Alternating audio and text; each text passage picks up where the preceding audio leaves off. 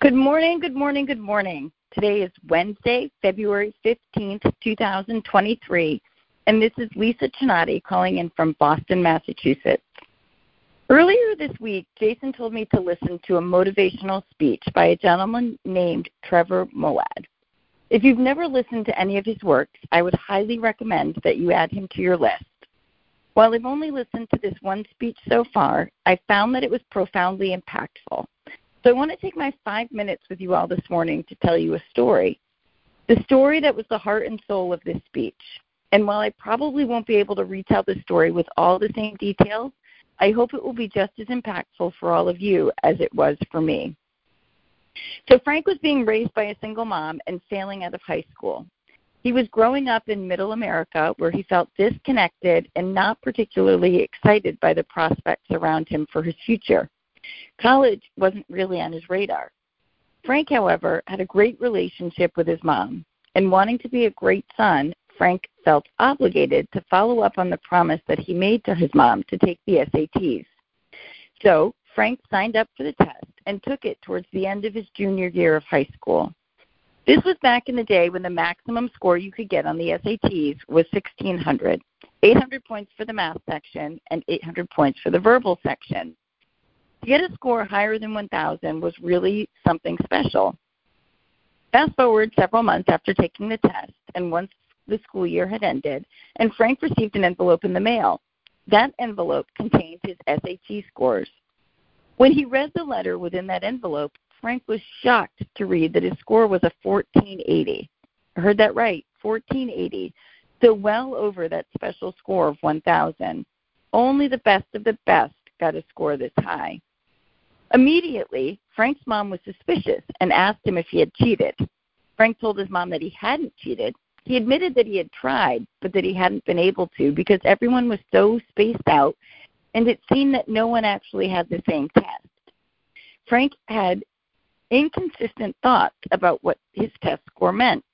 He knew that he legitimately took the test and scored at the genius level, but he had never felt like a genius, especially not in school. So over the summer, he realized that he was super smart and highly capable. Frank decided to find out just what he could do with these newfound abilities. He entered his senior year of high school with a new determination to use his talents. All through his junior year, Frank was skipping classes, but senior year, he was attending all of his classes regularly. All through his earlier years of high school, Frank would hang out with people who were not viewed as the smartest kids in class. His clique was the kids that were the troublemakers. We all remember those types from our time in high school. Some of us, myself included, may have even been that type. But now Frank was hanging out with the kids who were highly involved in school and academics. Teachers saw Frank in every class, every day, working hard and being a model student.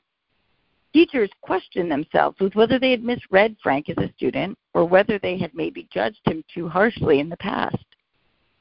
Frank had an amazing senior year of high school and earned almost straight A's. But because his first 3 years of high school weren't so great with respect to grades, he had a pretty low GPA. This low GPA meant that despite his SAT scores, Frank wasn't accepted into any four-year colleges directly out of high school. So Frank decided to attend a local community college and kicked ass. After a year or two, Frank transferred to Wichita State University, where he ultimately received his bachelor's degree. After that, he attended an Ivy League for the graduate schools. Frank was extremely confident in doing extraordinarily well. He became massively successful as an entrepreneur in the magazine industry. Frank became a leader in this highly competitive field. 12 years later, Frank received a letter in the mail with a return address in Princeton, New Jersey. When Frank opened that envelope, there was a letter from the SAT board. The letter said that they occasionally reviewed the SAT test-taking procedures, policies, and test scores. The year Frank took the test, he was one of 13 people who were sent the wrong SAT score. His actual score was 740, not 1480. A 740 score is at the bottom of average, but they were sorry for the mistake. So I listened to this story, and I was like, man, what a lucky break. That SAT score literally changed the path of Frank's life. And I bet a lot of you would have had the same initial thought.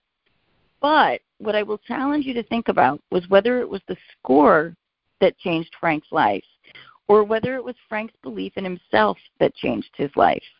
When Frank believed in himself, he changed his thoughts and ultimately changed his actions. There is a human phenomenon called the supportive belief competency. It pretty much says that your collection of beliefs will either support or sabotage your outcomes as a salesperson. What we do as humans is to accumulate these beliefs over time through observation and experience. These beliefs become so entrenched in our inner monologues that they impact us in ways that we may not even realize. For those of us in real estate, these beliefs may be things like this. The buyer is ghosting me. They're not serious buyers. No point in calling them anymore. I can't charge a client blank. They'll never pay it.